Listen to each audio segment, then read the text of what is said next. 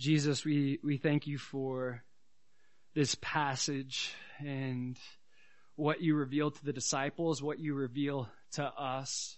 God, I pray that not only would we know you better through this service, but that we would understand what you expect from us, what you want from us. Lord, I pray that you would teach us what to do in light of who you are. Pray that your Spirit would move in power, that you'd touch our hearts, that you would transform us into your image. In Jesus' name, amen. So if you remember last week, if you were here, we talked about this important question, actually, the most important question any person could ever ask, and each person must come to this place where they ask themselves this question, that is, who is Jesus? And Jesus, he asks the disciples that very thing. First he says, who do men say that I am? And then he says, who do you say that I am? And Peter, he had this profound revelation, and he says, you are the Christ, the Son of the living God. And Jesus, he confirms that flesh and blood didn't reveal that to him, but his Father who is in heaven. This was a spiritually understood thing. Now, Jesus, after he hammers home this point that he is not only the Son of God, but he's God in the flesh. He truly is the Lord. He always has been the Lord. Now, he's going to communicate to us what he's going to do. I am Lord, and this is my purpose on earth. And then he's going to communicate to us, because what he does, this is what he expects us to do. See, Jesus, not only is he God, not only is the Son of God, not only is he fully God and fully man, but he also refers to himself as the way. He says that in John chapter 14 verse 6, he says, I am the way, the truth, and the life. Meaning he shows us the way and how we ought to live as believers. And that's exactly what he's going to do in this text. He's going to show us what he does to reveal to us the way that we should walk. Which brings me to the title of this teaching, The Way of Jesus. The Way of Jesus. I would like to read this text in Matthew chapter 16. It'll be in verses 21 to 28. We'll read the text because it's short, and then we'll break it down. If you would, with me, just look at Matthew chapter 16, picking it up in verse 21. From that time, Jesus began to show his disciples that he must go to Jerusalem and suffer many things from the elders and chief priests and scribes, and be killed and be raised the third day. Then Peter took him aside and began to rebuke him, saying, far be it from you, Lord. This shall not happen to you. But he turned and said to Peter, get behind me, Satan. You are an offense to me, for you are not mindful of the things of God, but the things of men. Then Jesus said to the disciples, if anyone desires to come after me, let him deny himself and take up his cross and follow me. For whoever desires to save his life will lose it, but whoever loses his life for my sake will find it. For what profit is it to a man if he gains the whole world and loses his own soul? Or what will a man give in exchange for his soul? For the Son of Man will come in the glory of his Father with his angels, and then he will reward each one according to his works. Assuredly I say to you, there are some standing here who shall not taste death till they see the Son of Man coming in his kingdom. What Jesus is doing here after he communicates this important truth that he is God, he is the Son of God, he is the Christ, then he tells us what he's going to do. And that's where I want to focus for a minute. If you look back at verse 21, that's exactly what he communicates here. It says, from that time, Jesus began to show to his disciples that he must go to Jerusalem, suffer many things from the elders and chief priests and scribes, and be killed and be raised the third day. Once he reveals who he is, he reveals what he's going to do, and what he's going to do is fulfill the gospel. He's communicating the gospel to them. He's telling them exactly how he is fulfilling the gospel, what he's going to do. Which brings me to the first of 5 points. His way is the gospel. His way is the gospel. Now remember, he got this important truth across that he is God. And that's important for us to believe. But it's not enough for us just to believe that he is God. He needs us to believe the gospel. It's not enough for his disciples just to believe that he's Lord. They need to believe the gospel, because it's the gospel that saves us. It's Romans chapter 10, verses 9 to 10. Paul says that if you confess with your mouth the Lord Jesus, that's God, that Jesus is Lord, and believe in your heart that God raised him from the dead, you will be saved. For with the heart one believes unto righteousness, and with the mouth confession is made unto salvation. The gospel is clearly communicated, obviously, in the 4 gospels that we have, but it's summed up in 1 Corinthians chapter 15. In those first few verses, he says, this is the gospel that was delivered to me, that we see in the scriptures, that Jesus, yes, he was Lord, but he died, he was buried, and he rose again. See, Jesus needs the disciples not just to believe that he is Lord, but they need to believe the gospel. The Lord wants us not just to believe in his lordship, but believe in the gospel, in his death, in his burial, in his resurrection. That's what saves us. So let's talk about those things. He says not only will he suffer, but he'll be killed. His death. Atheists and agnostics, historians, when they look at Jesus' life and they study history, they say the most certain thing that we can find, the most certain truth that is revealed through history about the life of Jesus Christ is that he died on a cross. Atheists say that. Agnostics say that. You know what Muslims say? Muslims say that Jesus didn't die on the cross, and they have all these different beliefs about what happened to Jesus. There's replacement theory where it was really Simon the Cyrene, or it appeared like Jesus, but it was really Judas. But Muslims believe that Jesus did not, in fact, die on the cross. But when you look at history, there's not a shred of evidence that would support that Jesus didn't die on the cross. When you look at what atheist and agnostic historians claim, it's the one thing that they say they can be certain of is the death of Jesus Christ. And that's what he says. He will be killed. But he'll be killed only to what? Be raised again.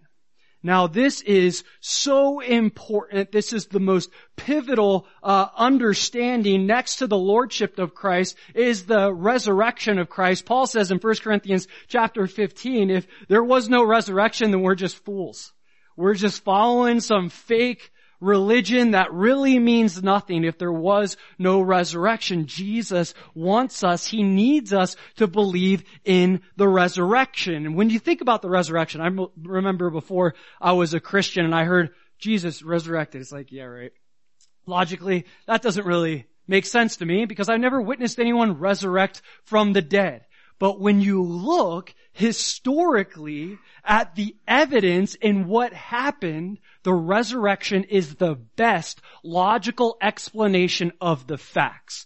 There's a method out there, and it's called the minimal facts approach, okay? We could talk about the resurrection for years. But when you look at just the basic, we're going to talk about 3 points why the resurrection is the best logical argument of what happened to Jesus. First of all, that he died by crucifixion. That's the first thing, okay? He doesn't raise from the dead until he died. And some would say, well, the disciples saw Jesus because he didn't really die. He was just still around. He appeared like he died, but he really didn't die. He was still wandering around and doing ministry for all those days and all these different things. And some say that he went to different continents and all this other stuff that's not supported biblically. But when we look at history, as I already showed to you, revealed to you, is that we can rest assured that the crucifixion actually happened. So he died. He was dead. Died by crucifixion. Next, the people who believed in him believed in the resurrection. Meaning the people that followed him, the disciples who watched him, who did life with him, they believed in the resurrection. They said that they saw Jesus resurrect from the dead. They saw him in his resurrected form. Now, this is important because this isn't just something that they believe. They're not just saying we believe in the resurrection. They're claiming to witness the resurrection. Why is that important? Many people will die for things they believe in. When you look at jihad in the Muslim faith and Islam, that's the only way to secure your salvation is dying in a holy war. That's the only way you can secure your salvation. Okay? So they believe that if they die in a holy war, that they will engage with Allah and experience everlasting life with Allah. Okay? But they're basing that on something they believe. The disciples, they're not basing the resurrection on something they believe, and they died. We have to remember, history tells us that 10 of the 11, other than John, plus a few more, were martyred for what? Not for following Jesus, by claiming that he was God and that he rose from the dead. They weren't just saying, I believe that the resurrection happened. They're saying, I witnessed the resurrection happen. So they're not dying just for a belief. They're dying for something that they saw. Now think about it. If you were one of those disciples and you were put up against Nero or one of the other leaders that was persecuting Christians at the time, and he said, all I want you to do is recant the lordship of Christ and say that he wasn't resurrected. Now, they were brought to that point. These disciples were. If it was something they made up, if this thing wasn't true, then they would have simply said, no. All right, the gig's up. I'm sorry. It's not true. We just love Jesus and we wanted to start this movement. No. People don't die for a lie. They would have known the truth, and if they knew the truth and it wasn't the truth that he rose from the dead, they wouldn't have allowed themselves to be martyred, to be persecuted for the Lord. But this was something not just that they believed, this is something that they're claiming that they witnessed. So we see that the people that followed Jesus believed that he actually rose from the dead. An even better argument is number 3. People who didn't believe in Jesus, people who didn't follow him, people who didn't believe in him, believed that they saw Jesus rise from the dead. They saw him in his resurrected form. In 1 Corinthians chapter 15, we see that there's over 500 people that saw the Lord in his resurrected form. And as Paul goes on to argue the case for the resurrection, he mentions 2 people that I believe are absolutely pivotal for understanding the reality of the resurrection. He mentions James. Who is James? James was the Lord's brother. James, it says in John chapter 7, he didn't believe Jesus was the Messiah. In other scriptures as well, it mentions his lack of belief. He went from unbelief to full-fledged belief. He became the pastor, in other words, of the Church of Jerusalem, and he ended up getting thrown off a temple. And when he survived, he was beaten to death with a club. It's like he went from unbelief to full-fledged belief. Why? Because he saw something that he didn't expect. He saw a miracle. He saw the Lord risen from the dead. How does someone go from complete unbelief to full-fledged belief? Something significant happens. Same thing goes for Paul, right? He was on another level persecuting Christians, right? He did not believe that Jesus was Lord. He thought this was blasphemy. He hated Christians. He hated Jesus. He was so against all these things, thinking he was doing these things for Yahweh. He recognizes on the road to Damascus, he's doing these things against Yahweh. And Jesus, it says that he met him there. And he came as a light, and he revealed himself to Paul. And Paul goes in a moment from persecuting Christians to being sold out for Jesus. You can't chalk that up as just a change of heart. It's not like you change your mind that radically in an instant. And he says the reason for the change in motivation, the change in lifestyle, the change in belief was because I saw the risen Lord. Now, these are just some of the arguments. There's so many out there, but when you look at the facts and what history tells us, literally, the resurrection is the best logical argument for what we know that happened in history. And then Paul, he too gets martyred for his faith. He's beheaded by Caesar. So again, it wasn't just something that he said he believed. He said that he witnessed this thing. And who would die for a lie? I don't know anyone that would die for a lie. And these disciples, they didn't die for a lie. They died because they witnessed something that they knew was true. And that's why he's communicating this. Not only believe in my lordship, but believe in the gospel. Believe in my death. Believe in the resurrection. It's great that the disciples believe that he's God. We already saw that in the last teaching. You're the Christ, the Son of the living God. But it's not enough. It's not enough just to believe in his lordship. We have to believe in his lordship. We have to believe in the entirety of the gospel. Again, that he is God, that he died, that he was buried, that he rose again. If we're not believing one of those things, then we're not believing the gospel. And I know some Christians, because they haven't studied the resurrection, they'll question, I don't know about the resurrection. I don't know about the virgin birth. I don't know about all these things, but not believing those things is not believing the gospel. And God, he wants us to believe the gospel. And the more we study it, the more we look into it, it doesn't take much faith to believe. It's literally the best logical explanation of history and the facts that are revealed through history. In Matthew chapter 16, verse 22, after he communicates the gospel, what he's going to do, look at Peter. Oh, Peter. Then Peter took him aside and began to rebuke him, saying, "Far be it from you, Lord. This shall not happen to you." Peter's rebuking the Lord. Okay. Remember what happened, in the text before. Peter had this profound revelation from God, and now he thinks he's in a place where he can rebuke the Lord. And what he's rebuking the Lord on, he's rebuking him. He's trying to prevent him from doing the very thing that's going to bring Peter salvation. He's trying to prevent him from fulfilling the gospel. Peter, if you only knew what these things meant, then you would not be speaking these words. You would not be rebuking the Lord. You would not be trying to prevent him from doing what he came to this earth to do. But I want to identify with Peter for a moment. The first time we ever heard the gospel, some of you might have got saved the first time, but some of you might have had questions. And you're like, I don't really get this. This doesn't make sense for me that God had to come and die for my sins.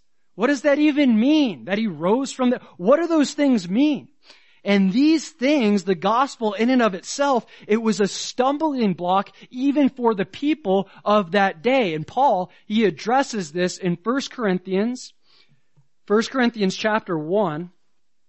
In one of the sections, he addresses this. In 1 Corinthians chapter 1, verse 22, he says, "For Jews request a sign, and Greeks seek after wisdom, but we preach Christ crucified. To the Jews a stumbling block, and to the Greeks foolishness." The fact that God had to come and die, had to come and be crucified, it was a stumbling block to the Jew. Why?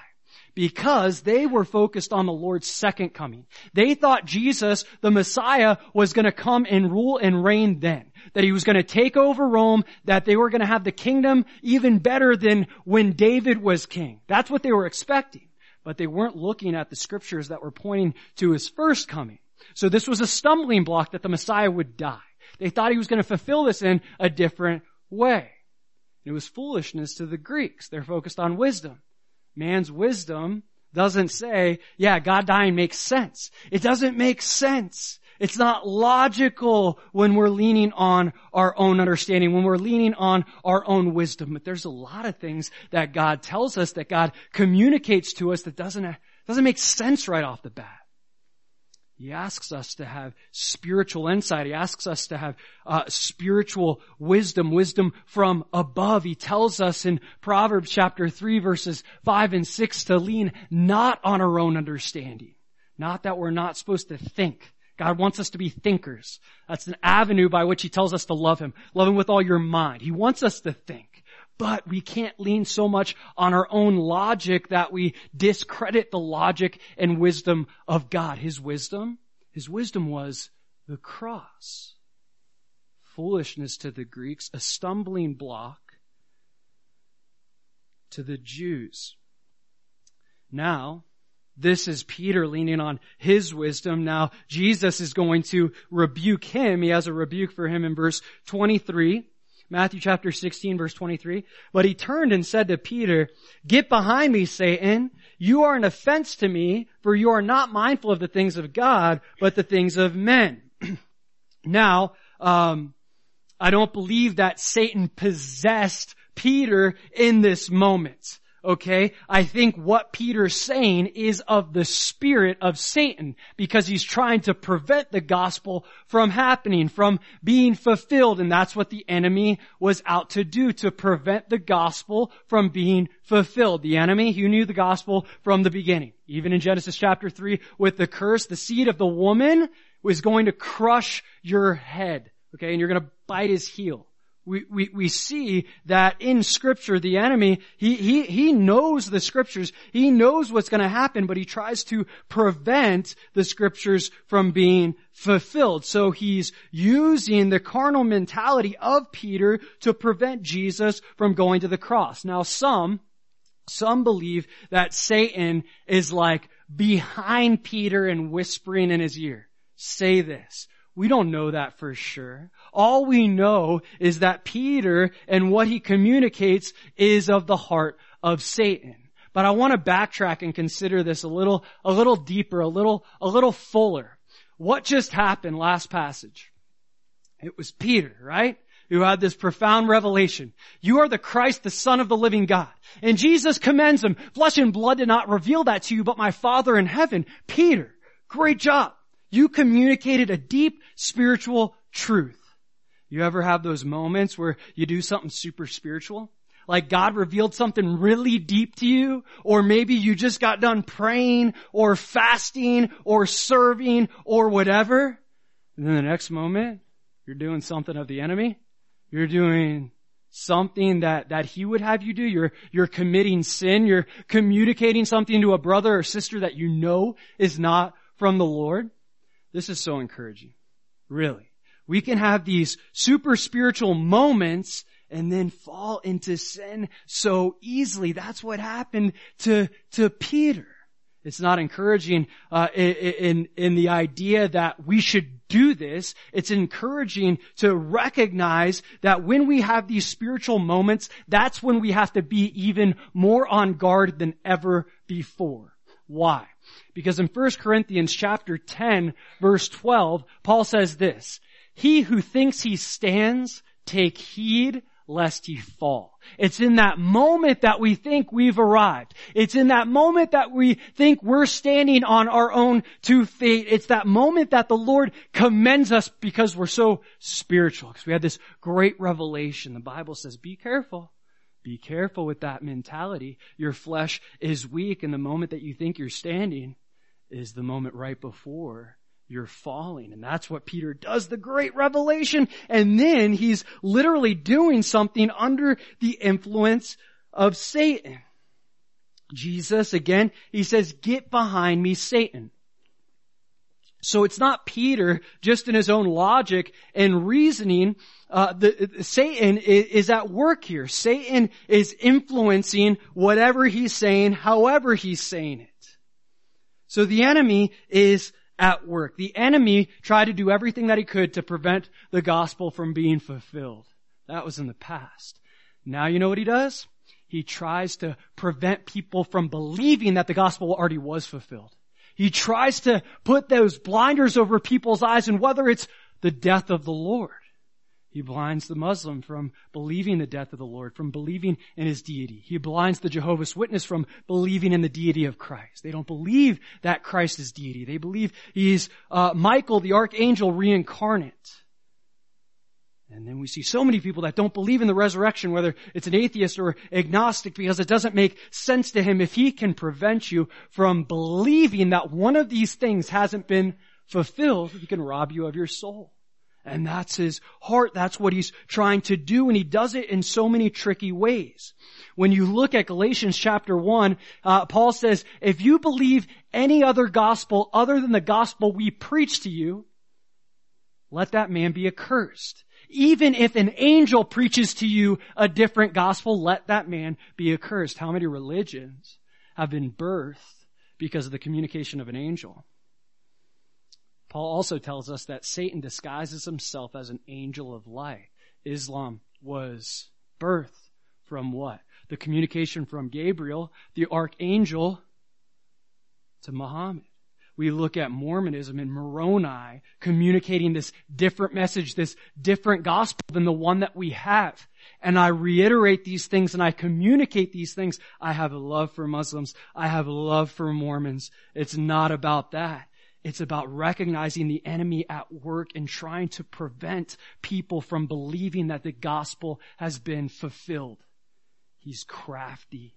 He's very good at convincing. And just as he was trying to prevent the gospel from being fulfilled right here in this text, he will try to prevent the unbeliever from believing that the gospel has been fulfilled already. Matthew chapter 16, verse 24. Then Jesus said to his disciples, if anyone desires to come after me, let him deny himself and take up his cross and follow me. Look what Jesus does. Communicates his identity in Matthew 16:13-20. Then he communicates what he's going to do in verse 21. Then in verse 24 he says, because this is who I am, because this is what I'm going to do, this is what I expect you to do. I expect you to follow me. I expect you to deny yourself and pick up your cross daily. And the things that Jesus communicates here and what it means to follow him, it is difficult. Which brings me to the second point. His way is difficult. His way is difficult.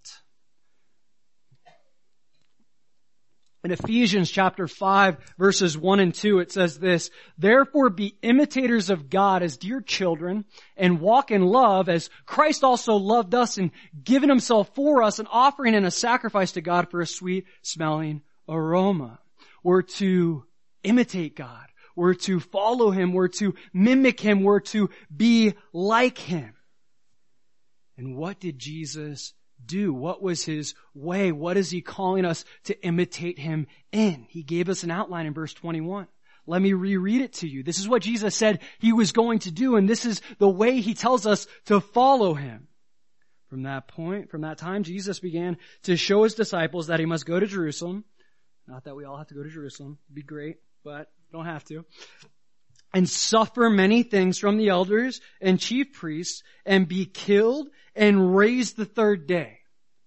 Jesus says, imitate me in this. Walk in the way that I walked. If you're following Jesus, then there's a promise in Scripture that you will suffer. You will face trials. You will face tribulations. Maybe not all the time, but there's a promise that it's going to happen eventually. And Peter puts it like this, talking to these different Christians, these pilgrims who were scattered around, these believers. He says to them, 1 Peter chapter 4, verses 12 and 13, he says, beloved, do not think it strange concerning the fiery trial which is to try you, as though some strange thing happened to you. But rejoice to the extent that you partake of Christ's sufferings, that when his glory is revealed, you may also be glad with exceeding joy. Listen to what Peter says. You think the suffering that's happening to you is strange? Don't think it's strange concerning these fiery trials. Don't think it's strange that you're having a difficult time as a Christian.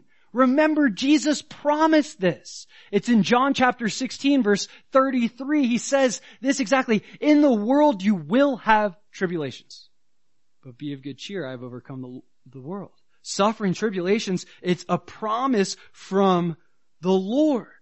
And that's the outline that he gives us in Matthew chapter 16, verse 21. Yes, he's going to suffer many things, but he's also going to be rejected. He's going to be rejected by his own. He's going to be rejected by the people in Nazareth, by the people in Israel, in Jerusalem, the chief priests, the scribes. All these different people are going to reject the Lord. And you know what he says in John chapter 15? If you flip with me there. John chapter 15. Verse 18, he says this, if the world hates you, know that it hated me before it hated you. Hey, don't be surprised when you get rejected. Don't be surprised when someone hates you because what you believe. Don't be surprised that by following Jesus, you might miss out on some other relationships. That you might lose friends, you might lose family members, you might lose community. Maybe it's a community that you're not supposed to be a part of anyways. The point is, when we face rejection, when we face the heartache, rejection hurts. It hurts when people tell you they don't want you. Anyone ever been rejected? You don't have to raise your hand. Yeah, it hurts bad. Jesus says, I was rejected. You're going to be rejected too. If it hasn't happened yet, it probably will happen. And then he says, not only will he suffer, not only will we be rejected, but we'll also die. Just as Jesus was killed, we too will die. The truth about Scripture is that every man will die. It's appointed for every man to die once. But there's also a promise attached to that. Jesus talks about death so often because it's so important in gaining this understanding. He puts it this way in John chapter 12. In John chapter 12, verse 24, he says, most assuredly I say to you, unless a grain of wheat falls into the ground and dies, it remains alone. But if it dies, it produces much grain. The only way that we're going to produce anything in our lives that's worthwhile is if we die. And I'm not just talking about physical death. We all know that we're going to physically die. I'm talking about death to self. And that's what he's going to focus on in the next verse. But before I get into that, there's another promise that he gives us in Matthew chapter 16 in this outline. Not only will we suffer, not only will be rejected, not only will we be killed, but we'll also what? Be raised. Just as Christ was raised the third day, so will we be raised when we die. To be absent from the body is to be present with the Lord. And Paul communicates it this way. I love this. In Romans chapter 8, verse 18, Romans 8 verse 18, he says this. For I consider that the sufferings of this present time are not worthy to be compared with the glory which shall be revealed in us. We think what we might be walking through in certain seasons of our life are so bad, but Paul's saying you don't even know what awaits. When you look back at this, it's going to be like nothing. The glory that's going to be revealed far outweighs the suffering that you're experiencing now. Jesus says, if anyone desires to come after me, let him deny himself and take up his cross and follow me. Follow him in the way that he walked, identifying with his crucifixion. Paul tells us in Philippians chapter 3, in other words, we won't identify with his resurrection until we identify with his crucifixion. Maybe you're going through a hard time right now. Maybe you lost a loved one. Maybe it just seems like everything's going the wrong way. All these different bad things are happening and you're suffering. You're going through it. We can't allow the suffering in this life to discourage us. Scripture tells us to allow suffering to encourage us. Why? Because Jesus said that we will suffer. We will face tribulation. So when we're walking through tribulation, as difficult as it may be, when we see that that truth is fulfilled, that promise is fulfilled by the Lord, then the other promises will be fulfilled as well. You might be suffering now, but there's glory that awaits. You might be going through it right now, but heaven, when you get there, you're not even going to consider this suffering. It's going to be so small in comparison. Suffering should actually lead us to a place that we are even more encouraged, that we're even more trusting of God's word, because he said it's going to happen. Maybe it's not happening now, but you can rest assured it will happen eventually. Again, verse 24, if anyone desires to come after me, let him deny himself and take up his cross and follow me. What does this mean exactly? There's a lot of depth here, but we're just going to briefly go through it. See, the disciples knew what it meant to die on a cross. They knew what that meant. That was a Roman form of torture and execution. It was the worst of the worst, dying on a cross. But the thing about dying on a cross was, once you got convicted of that punishment, you were the one that had to carry your 100 to 200 pound cross up the hill. So he's literally calling us to be obedient to the point of death. Think about this. Put yourself back there, Roman history, and they say, well, you did this, you're going to be crucified. Pick up your cross and walk up the hill. Dude, if they told me that, I'd be like, dude, you pick up the cross. I'm not going to pick up that cross. You're going to kill me. It's bad enough that I have to be crucified, but you want me to pick up the cross? I'm literally picking up the very thing that I'm going to be killed on. Like, that's crazy. But they were pretty persuasive, and they forced people to do it with whips and communication and all these different forms. Jesus is saying, just as I walked to the cross, carried my cross up Calvary's hill and died, that's the type of obedience that I'm calling you to. Let me show you in Philippians chapter 2. This was his mind, the mind of Christ. He had made up his mind that he was going to be obedient to everything God the Father told him. In Philippians chapter 2, verse 5, it says, let this mind be in you, which was also in Christ Jesus. Then skip to verse 8. This is part of the mind of Christ. And being found in appearance as a man, he humbled himself and became obedient to the point of death, even death of the cross. That's what it means to pick up your cross daily and follow him. It means I'm going to be obedient no matter what it costs me, no matter how bad it hurts. Yes, there's going to be blessings. There's also going to be brutality, but the direction the Lord's giving us. No. Deny yourself. Pick up your cross. This might be painful. At certain times it will be painful, but you need to follow me and be obedient to the point of death. That's the message that he was giving the disciples right here after he reveals his divinity and what he's going to do. Look at verse 25. For whoever desires to save his life will lose it, but whoever loses his life for my sake will find it. This is a tough one too. Whoever tries to save his life will lose it. Whoever loses his life for my sake will find it. What's this call? He's calling us to be self-sacrificial. He's calling us to a death to self. This is the way of Jesus. It's sacrifice, which brings me to the third point. His way is sacrificial. Lose your life. Deny yourself. His way is sacrificial. He calls us to lose our lives. That's hard for us, right? We want to hold on to our lives, right? We want to have some type of control over what happens in our lives. Come on, let me have some type of say of what happens, and we do have a say. But what Jesus is saying is, give it all to me. Lose your life to me. Completely surrender to me. Only when you completely surrender, only when you sacrifice your life will you find life. This is a promise. Lose your life and you'll find it. But we try to hold on to this thing. We try to hold on to our lives. We try to hold on to the very thing that he asks us to give him. Need I remind you that when you accepted Jesus in your life, if you're one of those people, if you're a believer, you already gave him your life. In 1 Corinthians chapter 6, verse 19 to 20, it says, or do you not know that your body is the temple of the Holy Spirit, who is in you, whom you have from God, and you are not your own, for you were bought at a price. When we give our lives to the Lord, We're accepting the redemption. We're accepting the price that he paid through the cross to ransom us. Yet we still want to hold on. And there's bits of pieces in our lives. Hey, I'll give you this, but I won't give you that. And he's like, no.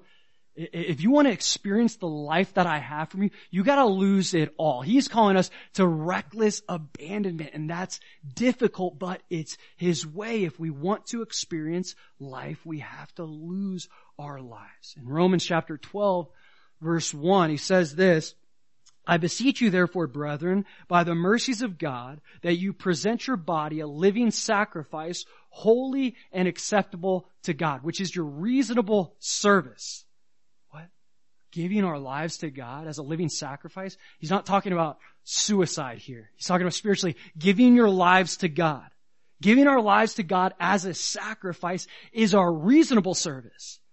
God's not asking us too much by asking us to give him our lives. It's the very thing that we need to give him if we want to experience the abundant life that he wants for us. Well, we get stuck in this mentality that, hey, I need to preserve myself. If I don't care for myself, who's going to care for me? And God says, stop caring for yourself. Cast your cares upon me and I'll care for you. You don't have to worry about yourself. I'll worry about you. He takes that place. He becomes our life. He lives through us. But we have this problem. We have this problem with selfishness. See, part of it is our nature, but also part of it is our culture. We get so focused on striving towards the American dream. I want the big house and the white picket fence and the 2.5 kids and all these different things. This is what it means to be an American. If I attain all these different things, then I've made it in America. And what happens when you attain those things? Something's missing. It's like, because that's not the purpose of your life. But it's instilled in us, even as youth in America, this ideology, this dog-eat-dog world. Do whatever you have to do to make it to the top. You got to take care of yourself. You're in it to win it. And if you don't, you're going to be last. You're going to be least. You're going to be all these different things. It's self-preservation. It's selfishness. And it's completely contrary to the way of the Lord. He says, deny self. He was self-sacrificial. He didn't care about material possessions. Now, as I said, part of this is natural. Part of it is cultural. Naturally, everyone suffers with or struggles with selfishness. But I'll tell you, in certain cultures, for example, Liberia, at least the encounters that I've had, the people are so selfless. Literally, they will sleep on the mud floor and make you sleep in their bed, wife and husband. There's no option. They're giving you every single thing that they have. It's all about the group. It's not about the individual. It's all about the group. Because why? You know why? If they don't focus on the group, if they don't try to help each other, then they die. So they work with each other with food. Literally, if you pull out food, I don't know where they come from. Neighbors are coming left or right and they eat out of the same bowl. Everybody's in it for each other. They're not so selfish, but we've had this ideology instilled in us that the only way we're going to make it is if we preserve self, if we practice selfishness. But you know what the Bible says? The Bible says that mentality is demonic. Let me show you in James chapter 3. In James chapter 3,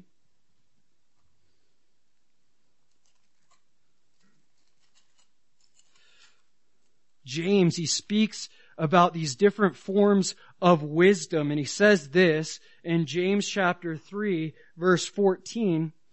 But if you have bitter envy and self-seeking in your hearts, do not boast and lie against the truth. This wisdom does not ascend from above, but is earthly, sensual, demonic. Self-seeking, it's not from God. That's what James is saying. Selfishness, that's not from the Lord. That's not the way of the Lord. That's from the enemy. That's from your flesh. That's from your carnal nature.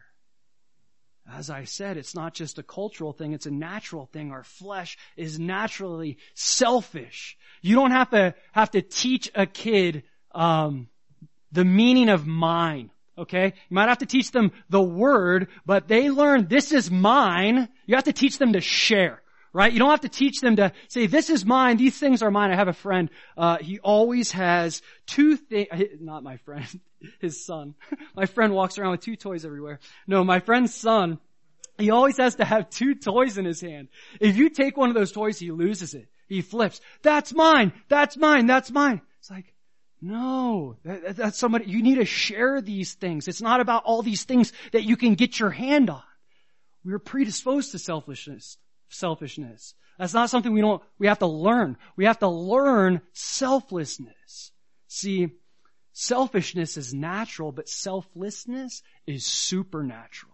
It takes supernatural power. It takes the power of the Holy Spirit to walk the way that He walked, to live this sacrificial, self-denial type lifestyle.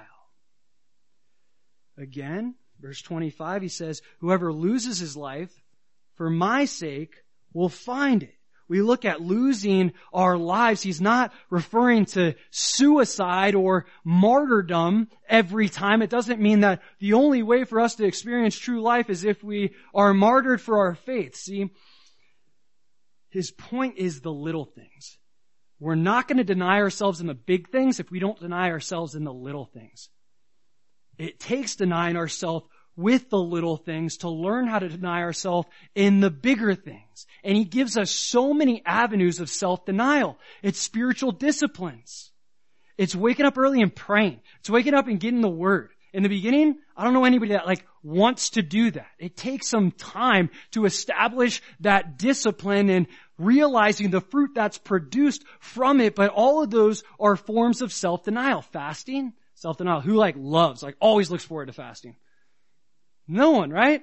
It's yes, you look forward to the fruit that comes through fasting, but the actual physical act of fasting is difficult. It's a form of self-denial. I don't get excited about fasting. I do get excited about God working through the fasting.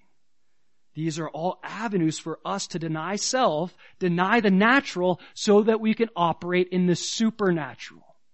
See, there was a time where I had to run quite a long distance, and I had been fasting. Okay, I was asked to do this. I was running 11 miles. Okay, and I just said in my heart, I'm going to do this, even though I'm fasting. I'm just going to make it happen. This is like day 2. This isn't to boast in myself or lose my reward. This is to boast in the power of God and what He's able to do. So about the 3rd, 4th, 5th mile, I'm dying. I literally think I'm going to keel over and die, and no one's going to see me, and I'm just going to be dead on the side of the road. About the 6th, 7th mile, literally, the Lord began to empower me. He began to give me strength. He began to speak to me. All these things were happening because I chose to deny self and operate in the supernatural. And you know what happened after I finished that 11th mile? I felt like I could run 11 more. I'm dead serious. There's no logical explanation for that. That feel like I'm dying, and then all of a sudden from death comes life. That's what he's saying. Lose your life and you'll find it. If you want to experience spiritual growth, if you want to experience the supernatural, deny the natural, deny the self, and then you'll grow. Then you'll see the power of the Holy Spirit. We'll go so far in leaning on our own power, leaning on our own strength, preserving our life and leaning on the physical, on the natural. And God says, no. If you want to experience true life, you got to deny the natural and lean on the supernatural. Matthew chapter 16, verse 26. For what profit is it to a man if he gains the whole world and loses his own soul? Or what will a man give in exchange for his soul? Likely the disciples, after they hear Jesus saying, what, lose our lives? I want a comfortable life. I want a nice life here on earth. And Jesus says, no. What profit is it to a man if he spends so much time, so much effort, so many resources in making this life comfortable if he loses his soul? Now, specifically, he's speaking of salvation, but this also applies to us practically for believers, for those who know the Lord. We can get caught up in this, where we're putting so much time and effort. How many hours a week do you work? 40 to 60, 70, some of you, and we'll put so much time and effort into making our lives here comfortable. He's like, what's the point? Why are you, I'm not saying quit your jobs. Don't take this out of context. What's the point in spending so much of this time on your earthly possessions and making sure you're comfortable here on earth? No. You need to focus on your heavenly possessions. You need to focus on your heavenly inheritance. That's his point. He's trying to teach us what it means to have a heavenly perspective. Point number 4. His way is an eternal perspective. His way is an eternal perspective. Jesus has always been more concerned with the world to come than this present world. And he proves this right in the beginning of his ministry in Luke chapter 4. See, Satan is tempting Jesus with all these different things, but I want to focus on one section of this. Luke chapter 4, picking it up in verse 5, it says this, second temptation. Then the devil, taking him up on a high mountain, showed him all the kingdoms of the world in a moment of time. And the devil said to him, all this authority I will give you, and their glory, for this has been delivered to me, and I will give it to whomever I wish. Therefore, if you will worship before me, all will be yours. He's tempting Jesus with materialism. I'll give you anything and everything. I'll give you all this authority, all these possessions, all these kingdoms if you would just bow down, if you would just submit to me. And what does Jesus say? And Jesus answered and said to him, get behind me, Satan, for it is written, you shall worship the Lord your God, and him only you shall serve. The Lord, his focus, his perspective was always an eternal perspective. He came as a poor man. He didn't have a lot of possessions. He was a carpenter. The Son of Man has nowhere to lay his head. He didn't even have a bed. Yet he became poor so that we could become rich in him. But he also calls us to follow his way, to walk in that way. Not that you can't have any possessions. That's not what the Lord communicates in the Word. But what he is communicating is focus more on your heavenly possessions than your earthly possessions. And that's what he says in Matthew chapter 6, verse 19 to 21. In Matthew chapter 6, verse 19 to 21, he says just that. Do not lay up for yourselves treasures on earth where moth and rust destroy and where thieves break in and steal. But lay up for yourselves treasures in heaven where neither moth nor rust destroys and where thieves do not break in and steal. For where your treasure is, there your heart will be also. Don't lay up for yourselves treasures on earth. All that stuff is going to be gone. Moth and rust are going to destroy it. And if not that, when he comes back, it's all going to be burned up with fire. That's what the Bible says. It's going to be like evaporate. But we spend so much time investing in earthly possessions. He says, no, wrong perspective. What benefit is it to a man if he gains the whole world, if he has everything, but he loses his soul? What's the point for the believer if they spend so much time making their lives comfortable that they miss out on the whole point of life? See, Jesus wants us to experience an abundance of life. But when we get so tied down to material things in and of themselves, they're not bad. It's our heart towards them. It's when we get so focused on them that they become an idol, that they become a god, that we're worshiping the creation or the material thing and not the Creator. And we fall into this mindset and this perspective, and ultimately we miss out on what life was all about. Investing into our eternal inheritance. And that's what he focuses on this next verse. Matthew chapter 16, verse 27. For the Son of Man will come in the glory of his Father with his angels, and then he will reward each according to his works. After he talks about this eternal perspective, then he tells us, hey, there's going to be a reward for these things. Now think about the things Jesus talked about. Hey, we're going to suffer. We're going to be rejected. Deny yourself. Take up your cross daily. Follow me. We hear all these kind of negatives, right? Lose your life. It's like, man, the Christian life, that doesn't sound very appealing, very exciting. But he says, hey, don't get it twisted. There's going to be a reward for all these things. The way we live here is going to benefit us up there. We will be benefited. We will be rewarded for how we live here on earth. Fifth point, his way is rewarded. His way is rewarded. There's a reward for having this eternal perspective. There's rewards for investing in your heavenly inheritance. And the Bible talks about this in so many different passages, but I just want to pick out one. In 1 Corinthians chapter 3, Paul talks about this in verse 13. He says, each one's work will become clear. Speaking of the work of the believer. For the day will declare it, because it will be revealed by fire, and the fire will test each one's work of what sort it is. If anyone's work which he has built on it endures, he will receive a reward. If anyone's work is burned, he will suffer loss, but he himself will be saved, yet so as through fire. In other words, Paul's saying, hey, the things that we do here on earth and the motivation of our hearts behind the things that we do here will either bring us a reward or bring us nothing. If we have a pure heart, sincere motivation because of the love of God, and that's why we do these things here on earth, there's going to be a reward in heaven. If we're just doing these things to please men or to climb the spiritual ladder and try to get to this position or whatever it is, those aren't the rewards that earn us something. But the point is that there are rewards in heaven based on what we do here on earth. And they're often communicated in forms of crowns. There's so many different passages about crowns. There's a crown of righteousness. There's a crown of glory for those who serve. There's literally a crown for serving the Lord. There's a crown for evangelism, bringing people to faith.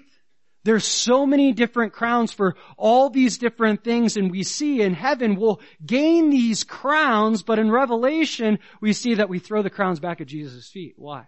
Because we wouldn't be able to earn those crowns had it not been for His love, had it not been for His grace. But we still, regardless of the analogy and what actually happens with the crowns, there's a reward in heaven for what we do on earth. And that's what Jesus is trying to communicate to the disciples. That's what He's communicating to us. You will be rewarded based on how you live the Christian life here on earth. In closing, Matthew chapter 16, verse 28.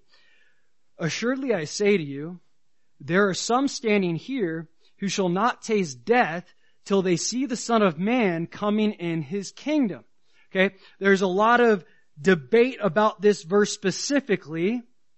Some will say, see, Jesus told the disciples that they would see Him in His second coming. That means the second coming already happened, which means we're in the millennial reign, which was supposed to be 1,000 years, but Jesus didn't really mean 1,000 years. It was a spiritual reign, and He was spiritualizing the 1,000 years because it's been over 2,000 years. So many will have to make these arguments that contradict Scripture to say that the second coming already happened. That's not what Jesus is talking about here. What He's talking about, the kingdom that will be revealed, His glory that will be revealed in the next chapter. He's telling the disciples, some of them, exactly 3 of them, Peter, James, and John, in Matthew 17, are going to see Jesus in His transfigured form. They're going to see His glory. They're going to understand His kingdom in that moment, and that's what He's referring to. But practically, there's also an important and encouraging truth here. Christianity isn't all about suffering. It's not all about self-denial. It's not all about death to self. It's also about unspeakable glory. Unspeakable glory. This is the promise that we see in Scripture. I read to you Romans chapter 8, verse 18. Again, he says, the suffering that we experience, in other words, in this present life, is nothing compared to the glory that will be revealed in us. In 1 John chapter 3, verses 1 to 3, John says this. If you flip with me there, John chapter 3, verses 1 to 3, he says this, behold what manner of love the Father has bestowed on us, that we should be called children of God. Therefore the world does not know us because it did not know Him. Beloved, now we are children of God, and it has not yet been revealed what we shall be. But we know that when He is revealed, we shall be like Him, for we shall see Him as He is. You see what he says there? John's like astounded. Oh my gosh. Do you understand how much love God has for us? So much love does He have for us that not only He died for us, but we get to partake in His glory. When we see Him, when we meet Him in the air, we will be like Him, meaning we will be glorified. We'll be transformed into His image. The glory that awaits us, it's unspeakable. So many different prophets and apostles try to explain this glory. I love what Paul says in 2 Corinthians chapter 12. He talks about this man. He's speaking of himself, and he says, there was this guy, he was caught up to the third heaven, to paradise, and he's like battling. I don't know if it's even lawful for me to speak about these things. For me to give human words to what I saw in heaven, it's probably unlawful. Meaning human words can't even describe the glory that awaits us. And when we look at our lives and how small they are, how short they are, if you live to 100 years, that's nothing compared to eternity. We might have hard times. It might be difficult. The Lord said there's going to be difficult times. But He also said there's going to be a glory that awaits when we reach heaven and we look back at the hard time that we had or the job that we lost or the family member that we lost. When we look back, we're going to be like, dude, this doesn't even compare. This doesn't even compare to the glory that I'm experiencing now. It will be so great. It's almost as if it didn't happen. This is the glory that the Lord promises us. But this glory, it's not just for then, it's for now. See, the Lord, He said in John chapter 10, verse 10, I came to give you life and life abundantly. If we want to experience the life abundant that Christ wants for us, then we gotta give into the way that He gave us. We need to follow the way that He walked. We need to die to self. We need to be self-sacrificial. We need to be believing in the gospel. We need to have this eternal perspective because He promises we will be rewarded. We're the ones that lose out if we don't walk in His way. He wants to give us life. He wants to give us abundant life. And He promises it. That good will come even if it's difficult now. But if we don't walk in His way, then we're going to miss out on the life that He wants for us, the life that He promises to us. He's revealed the way. We just have to choose to walk in it. Let's pray. Lord, thank You for Your word. God, thank You for this text. Profound truths that You revealed to the disciples, and thank God that You have it on paper for us to read, for us to meditate on. God, we want to walk in Your way. Lord, we know it's a supernatural thing, and it takes denying self. But I pray that You would give us the power, You would give us the strength to deny self so that we could experience the life that You want for us. As You said, it's our reasonable act of service to give our lives to You. God, so I pray if there's anyone in here now or anyone that can hear my voice that hasn't made that decision yet, that didn't choose yet to give their lives to You, maybe they're still contemplating, maybe they're still thinking about whether this gospel thing is for them.